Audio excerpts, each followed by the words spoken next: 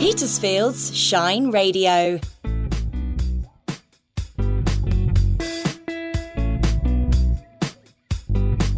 Growing Together with Anne-Marie Powell and Claire Venice.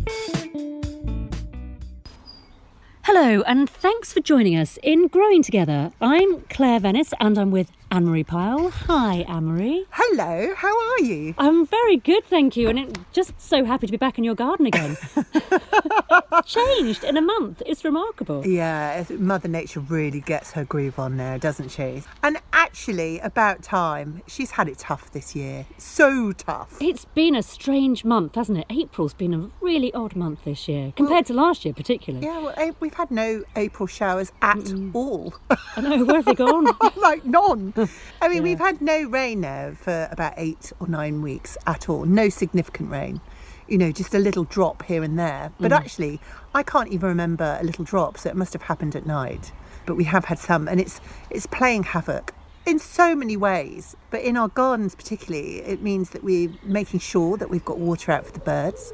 We're making sure that I'm watering my pots every single day and have been for quite some weeks. But if that's been tricky, it's been so cold and frosty. So the borders, for example, I've been watering the front garden and the rear garden on opposite days. So one day it's front, one day it's the rear. And actually, it's been hard work. Well, I haven't watered in April ever before. No. Never had to do this. No. And all of our tulips are much shorter as a result.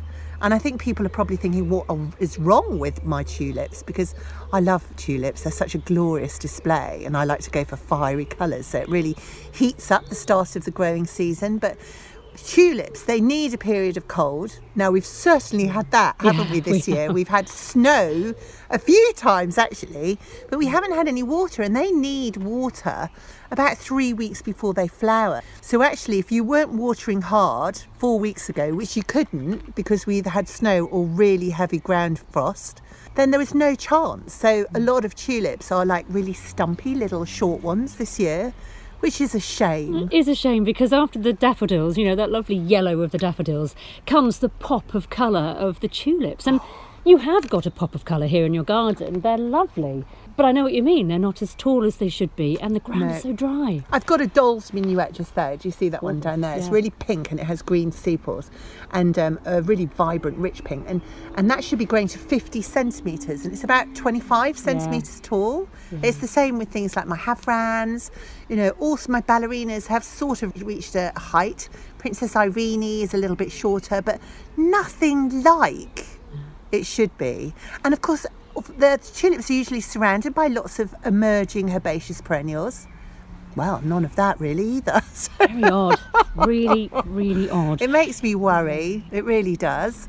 But what has been brilliant this year is the daffs. I mean, my goodness me, I'm really going for it next year with even more daffodils because I've just got so engrossed with all the different varieties. And there's some gorgeous names like Cheerfulness, and I've started writing my list for October and November planting with the tulips. And the scent of them has been incredible. You know, from the teeny tiny ones like Minuet and Minnow, going up to kind of Tete-a-Tete, and then going up to some really big ones. And I've seen Pipit is the one that I want to be growing next year. I haven't heard of that. It's a really tall one, and it's kind of a very pale yellow.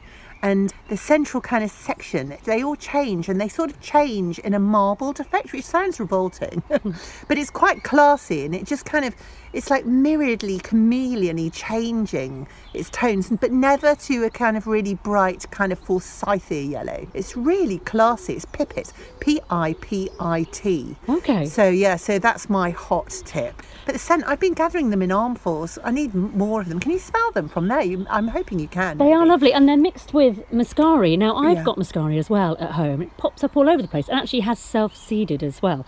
And it's been gorgeous. So the blues have really been, and the yellows have been lovely this year. Yeah, and I think that is part of the cold, actually. I wouldn't say they've loved the weather, but it's the same with things like Amelanchier and also our blossom flowers, is because the cold is here, the flowers are persisting for longer. In actual fact, because usually they're kind of taken out by rain, for example, or for kind of hotter weather, which we would expect, at this time of year. But that sort of icy chill, although it's not been good for us all getting out into the garden, it's been really good if you do to enjoy some of those flowers that have actually lasted for longer than they usually would. I've got to tell you my favourite bulb though this year, and I bought it because I thought the name was funny, and it's an anemone. Anemone is the Decane group, and it's called Mr. Fokker. And I got 100 of them. Wow. They're tiny corms though, so they're not like big tulip bulbs. They're really tiny, no bigger than my thumbnail, just a little bit bigger than my thumbnail. They look like really hard, wrinkled old prunes. They're rock hard, and you think that's going to do nothing at all. But I planted them in pots. I've planted them in my mini meadow down there. Planted a few all over the place in the garden. Oh my word, they have flowered incessantly. And the more you cut, the more they flower. And I'm not joking or exaggerating. I've had Mr. Fokkers in flower for between 6 to 8 weeks, and they're still coming. I didn't realise anemones could last that long. Me either. I mean, the whites, I have Anemone the Bride out the front, which is also pretty, but it's a bit more sedate. But I think Mr. Fokker, he's obviously a tough nut, isn't he? He wants to go for it. He's loud and proud. He's got a funny name. And I just love how, like the tulips, they open and close during the day, because when your tulips are open, it's a completely different effect. They look like completely different plants.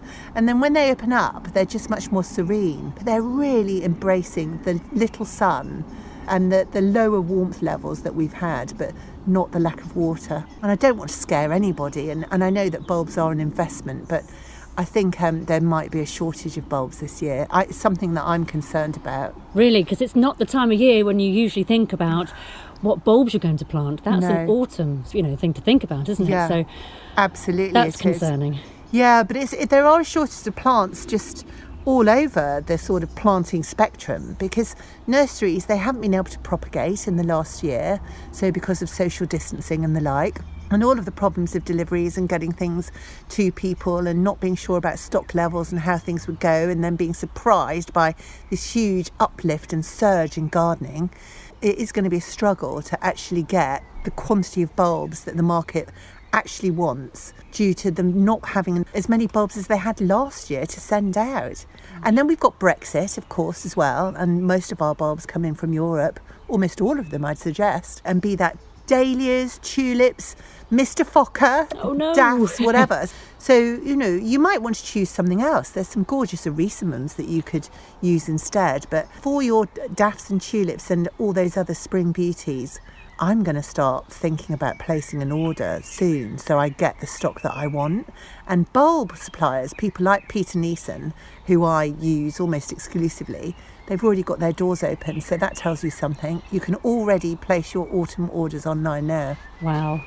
Goodness me, though. So you reckon that possibly by the autumn there will be a lack of bulbs available to order? I think there'll be a shortage. Not necessarily a lack, and you will be able to get tulips and daffs, but you might not be able to get the exact ones. If you've fallen in love with, for example, me with Narcissus Pipit, I might not be able to get hold of the exact varieties that I want. And I'm only half done with my tulip border. I've only really been hard gardening back here again since COVID, because of building work and things. So since the 23rd of March, really. I need to increase my stocks, and tulips, they don't always come back. I'm desperate to make sure that next spring I've got even more, Oh, slight panic then, because this is the time of year where we're planting seeds and there's so much else going on in the garden. So to think about bulbs, that's really that's shocking. Yeah, and I'm planting my gladioli. I've got some gladioli bulbs that have arrived, so I've got to plant those. And then generally looking after the bulbs that are coming in the summer.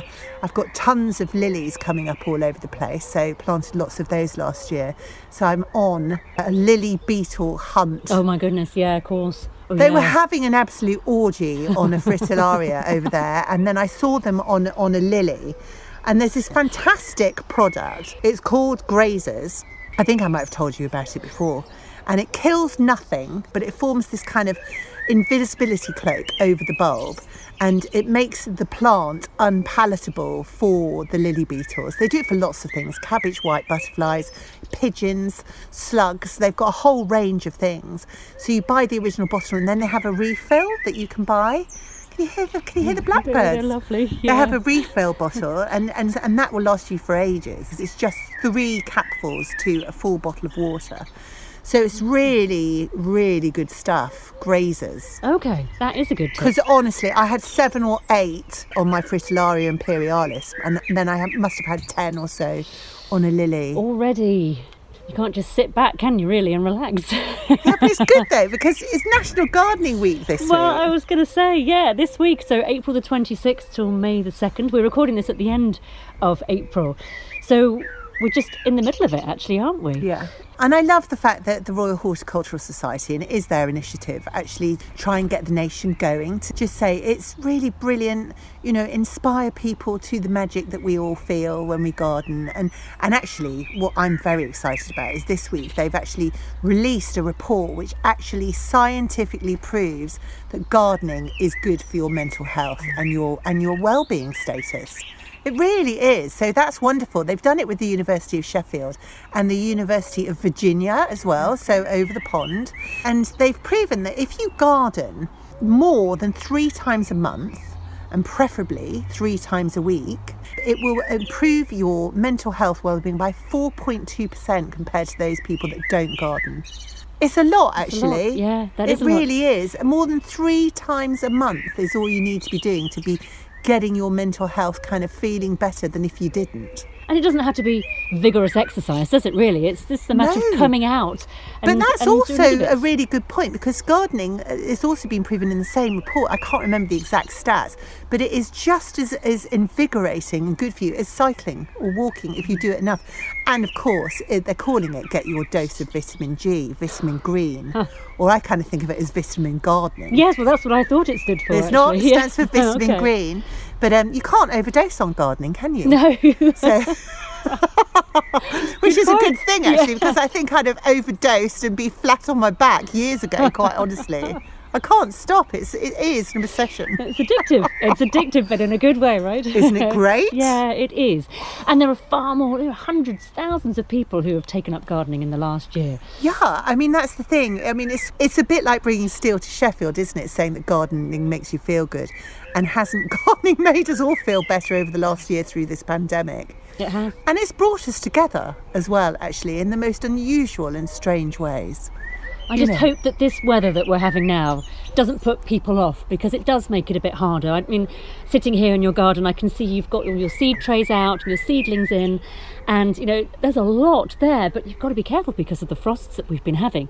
You can keep them covered or take them back inside and then bring them back out again in the, you know, during the day so they can harden off, and that's hard work, and you've got to be on top of that. Yeah, it is hard work, but for me, I do think about it as being my daily exercise. I work full time, as you know, and I've actually, can't say I've enjoyed it, but I can see the benefit in it, you know, just the lugging of seed trays in and out, and all the dahlias, of course. And I've already planted my cabea. They've been out for a week, and my sweet peas have been out for weeks. I was going to ask, because I was worried about your sweet peas. Did you cover them at all? Fleece them a few times, and then I'm a bit naughty. I like to push it a bit. So I left them out to -1. Perfectly fine. -2, perfectly fine. -3, perfectly fine. That's interesting. So, and I do wonder, they've been outside, grown hard since the day after Boxing Day when I sowed them, if they've just become acclimatised. Well, it's interesting you to say that, because a couple of years ago I always grow sweet peas and obviously leave them on the plants until they've dried out, and then I collect the seed pods and collect the seeds, and I grow those again the following year. And there was some obviously I missed, and they self-seeded in the garden, and I didn't obviously realise this until in the spring popped some sweet pea seedlings, and I couldn't believe it. I thought I didn't realise. I didn't think that they were going to be odd butts. You know, there was a few there. When I saw them popping up, I thought, well, that is definitely a sweet pea growing there, and I'll leave it. And it was absolutely fine throughout the whole winter. And I can't remember if it was a particularly cold winter. It was a few years ago, so maybe not as cold as we have had this year, but it did survive. They are hardy annuals, that is what they are. And so all the hardy annuals, I've got a load round the corner, they are able to accommodate or put up with a frost now and again, so long as it's not a really hard frost. But we've had frost and snow and everything this year. So it just goes to show that sometimes your plants are more resilient than you think they are. Well, I'm pleased your sweet peas have made it through. Me too. And I'm really pleased so my sad. cobea have. I'm looking at them now. I can see them starting to cover up my fence. That's my next job for this autumn, is to actually get some more climbers up that back area fence, because it's bothered me immensely over this coming year. But you can see that I've got plenty of clematis coming up. Well, I was going to ask you about clematis. I love clematis. I have a Montana that comes out, 2 of them, in different parts of the garden, but they complement each other. One I had to cut back because the trellis had collapsed. And they get quite rampant. It was crazy. You can create a really lovely tapestry with them, and there is a clematis for any given position. Any colour, pretty much. And if you like big flowers, there's one for you. Small ones, there are winter flowering, there are evergreen clematis. Oh, they are an immense and beautiful group of plants. And I love it when they climb up. They've been climbing up a bay tree that I've got in my back garden, and then they just dangle down, and it's stunning. I love that slight chaos.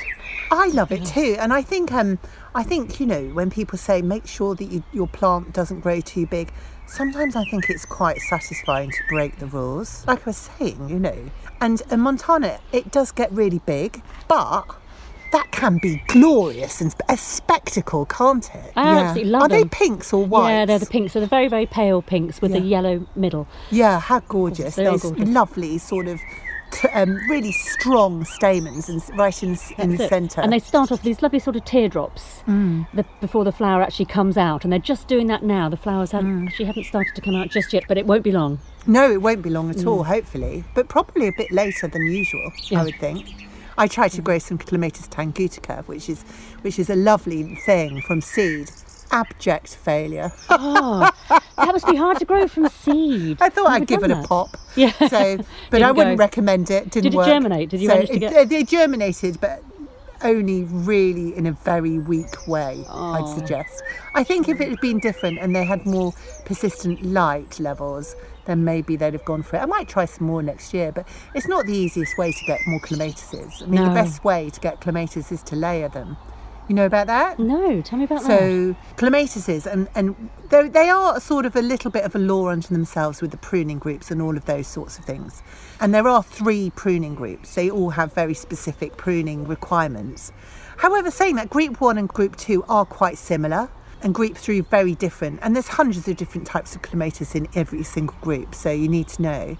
Shall I tell you about how you prune them? Yeah, sure. So, because if you like your Clematis montana, the rule of thumb really, if you're not sure about your pruning group, is if it flowers before June, then don't prune it. That said, you can prune it a bit, because you were saying earlier about your clematis just kind of growing up and just often flowering at the top. And sometimes with the groups 1 or 2, those ones that flower before June, is just to sort of cut them into position, and then maybe every 3 or 4 years just cut them right down to the ground.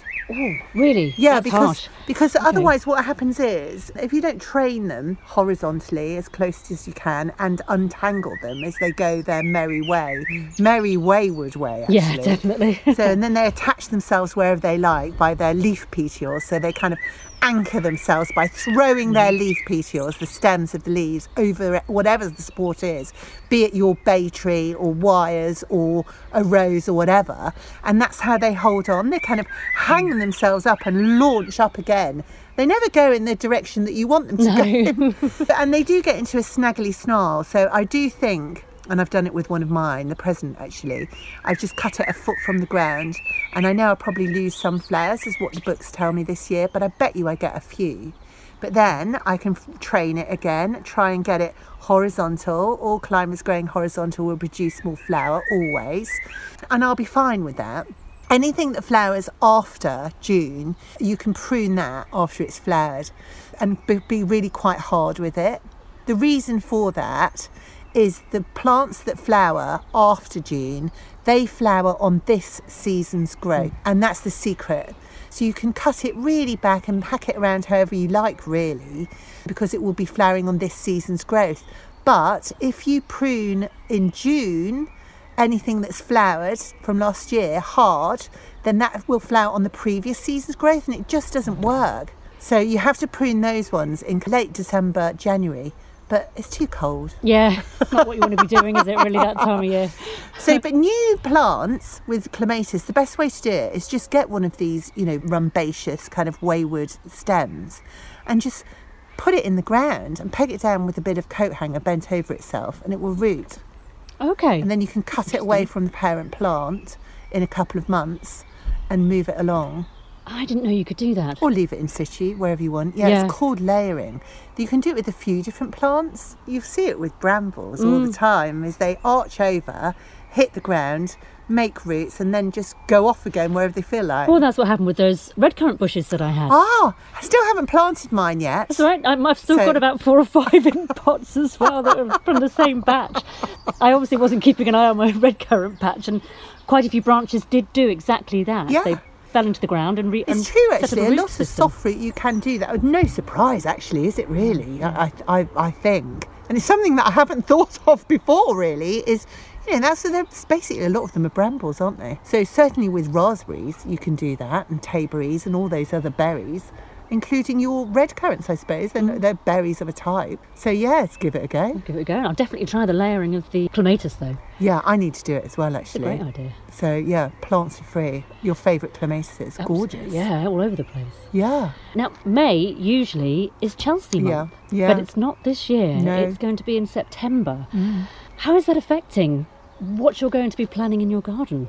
Well, I think it's going to be quite a different flavour and quite a special flavour.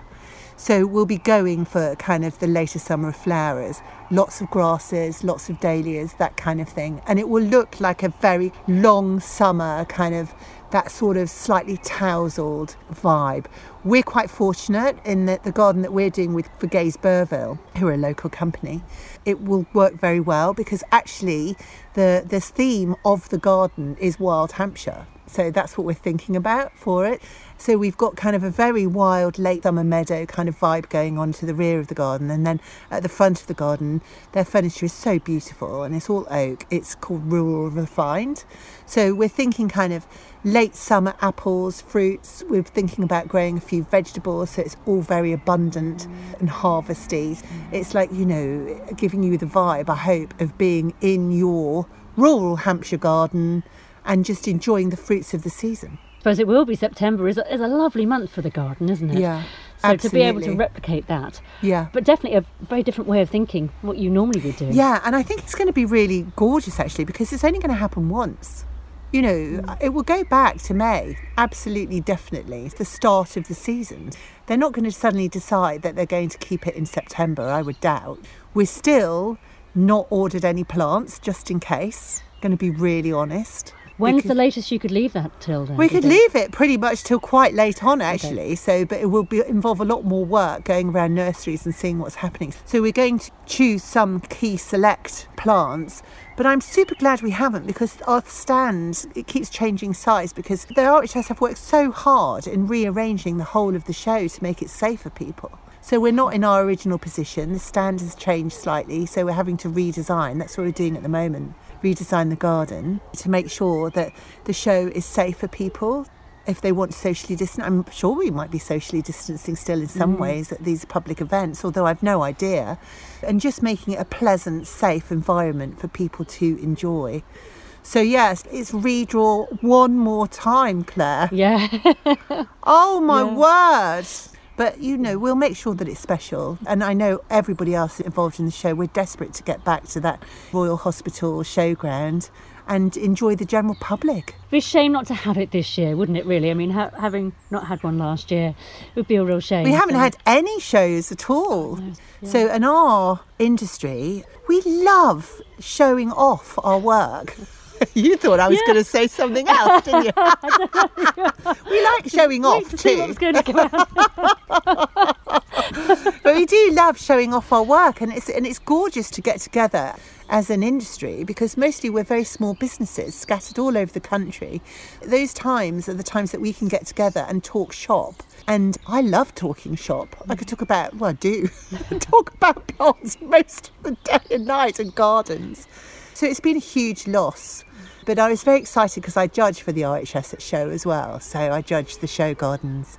And I was very excited to see that they have invited me to judge at Hampton Court and Tatton Park.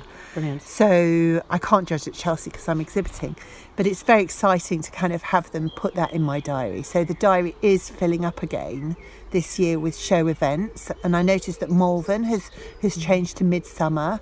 Hampton Court is very much going ahead, fingers crossed.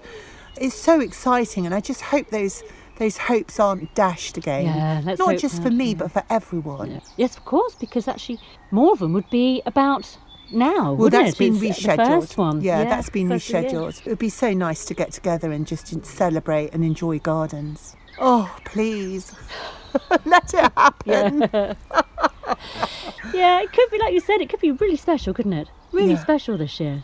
Yeah, absolutely. You know, all of us coming out of our gardens to enjoy more gardens. Yeah, But that's it's true, it's the people. Gardens are for people, and one doesn't exist without the other. And we've all been gardening in isolation, really, enjoying our plants, yes, but they are for sharing, aren't they, as well? And sometimes we can share and sometimes we can't, but we've certainly not been able to share and celebrate the best of the best, and the showcasing design and the new plants, and, you know, the wonderful collections that the nursery men and women make, all of the different tools that are on show, the seeds, the rose marquee at Hampton Court. It's just making me feel quite whimsical. Yeah. I'm going off into a little dreamland. I can picture it though. I just love it. So I'm very excited about show this year. And also, talking of showing off, you have coming up in June a very important garden opening up at Wisley. Yes, I do. That's not far away.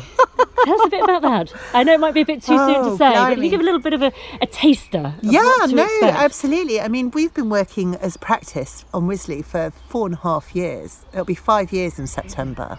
We've been working on it as a practice. Yeah. I didn't realise it was that long. Yeah. Was it supposed to be absolutely. that long, or was it put back because of COVID? Well, yeah, no, it wasn't put back because of COVID at all. It's slightly put back because of materials and supplies and stocks and labour and all of those sorts of things. And also everybody was delayed. So there was always a time schedule. And the Hilltop is a huge RHS Wisley Hilltop. It's a place where the scientists and all the labs are going to be. And it's an exploration of horticultural science. It's the only building celebrating and actually physically working on science for gardening in the whole of the UK exclusively. It's got an auditorium, it has a cafe, it has loads of workshop spaces. It's huge. Sounds It's it. massive and it's super impressive.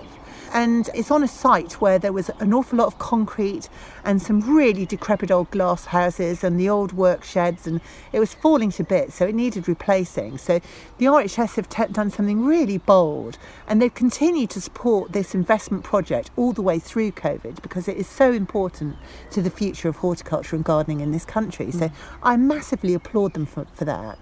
A lot of the gardens have been value engineered. That means when you take the best bits out, Claire. Okay. So Okay. Some technical terms not there. all of the best bits have been taken out by any means, though. There's still plenty to enjoy. And we've done 2.5 acres of gardens, big, around this Hilltop's new wonderful resource, really. There's an acre of wildlife garden. It's not a nature reserve. It is a physical garden, so where you can get inspiration and take home to really take flight with your own garden when you get home. And that's celebrating the huge range of biodiversity in our garden life. I'm daydreaming about seeing a grass snake just go across some huge watercourses that we've got there. And it's a range of beautiful plants. There's native and non-natives, and a quantity of best for pollinated plants which have the RHS stamp on them. It's going to be full on colour, can't help myself. And it flowers throughout the year, really. There'll be something to look at because that's the most important thing for wildlife, really, is to have something flowering, because bees in particular, they're spending so much time alive actually and not hibernating through the winter because it's been so mild, certainly in winters past. And then there's an earth connecting bund, which is a huge wildlife meadow with a hill that just overlooks our gardens, and also Matt Keatley, who's done the garden to the front of the hilltop, which is about an acre too. And the bund connects the wildlife garden and it goes through to an acre of world food garden. And that is a place of experimentation and wonder. That is something I'm really excited about seeing. Yeah. Oh, it sounds amazing. It is huge. I can't tell you. It really is. So, and there's a huge central axis with a cross at the centre, and we've taken that sort of cue from traditional vegetable gardens. That's about the only thing. Yeah. Okay. It's a traditional about the garden. Brilliant. So it's split into 3 zones. The first zone is a flower and herb garden, because I always think that people say I'm either a vegetable gardener or a flower gardener, but actually there's going to be tons of flowers that you grow, and everybody grows herbs if you're into gardening. They're good for the pot. So you're probably already an edible grower without even knowing about it. So we want to kind of challenge that thought process and just go, go on, look, you're doing it anyway. And then we go into a good to grow sections, and that layout has been laid out on the principle of plant cells, and they all interlink. There are dig and no dig beds. We've been really careful about soil health. That's super important to me, to Sheila Das, who's the head of edibles there, and the edibles team at large. And those are the vegetables that are easy to grow. You know, the ones that if you're just starting out, try these because they're going to be successful for you, because we don't want to set people up to fail and make it seem very complicated. We want to inspire people, no matter your experience, your horticultural bent, your income bracket, your age, your ethnicity, whatever. There should be something for everybody there. And then in the final section of the garden, many other little bits and pieces, but the final main section is a world food maze, and that is a really experimental space. And Wisley has always been about experimenting with plants, and we've taken our cues from culinary cuisine all over the world, and we will continue to learn from chefs about what aren't we growing, what should we be growing, and communities who are coming in, allotmenteers, community garden projects, who are coming in and are educating us, the designers and gardeners of that team. We want to be learning and getting wider with our range of edibles and experimenting, and that is the third tier of that garden systems. In brief, there's a lot more I could tell you. Really exciting. But that's a short tour about the 2.5 acres that's been in my mind. For 4.5 years I've been walking those paths, but very soon I'll be able to walk them with you and our listeners. Really, really looking forward to that, actually. It sounds so exciting, you know, to inspire people and to make it accessible. It's exactly what gardening's all about. Yeah, I just want to celebrate it, you know, really. So it's a celebration of wildlife and food. And it's extra pertinent for me this year because that's really those two things that I've really enjoyed growing for, plot to plate and just to enjoy wildlife at home through COVID. Really made everyday life so much better. Well, and we hope it has done to you too. Thanks very much for listening to this month's May Growing Together. I certainly feel very inspired, Anne-Marie, by your description of your garden at Wisley. If you'd like to contact us, you can contact us on 01730 555 500, or you can email us at team@shineradio.uk. We look forward to talking to you again in June. Thanks, Anne-Marie. Can't wait. Warm weather. Well, I'd like to sit here in your garden without a coat on. It'd be lovely, wouldn't it? It would.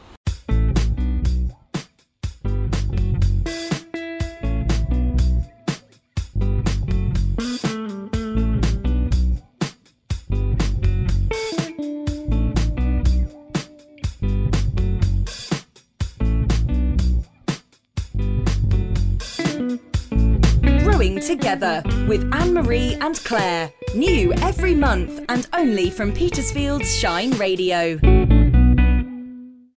Rise and Shine with Petersfield's Shine Radio. Rise and shine. Whatever local information comes in, you'll be the very first to know. You'll feel those ribs expand. And Okay, I'm doing it. Are you doing it? Yeah. Oh, welcome back to Rise and Shine. You're with Alan Coss this morning. What could be better? Good morning, it's good to be with you. I'm Harrison RB. It's the brighter way to start your day in the Petersphere. As long as you're breathing, you're doing okay. I'm with you, Vicky. Rise and Shine, weekday mornings from 6 with Petersfield's Shine Radio. I think that's lovely.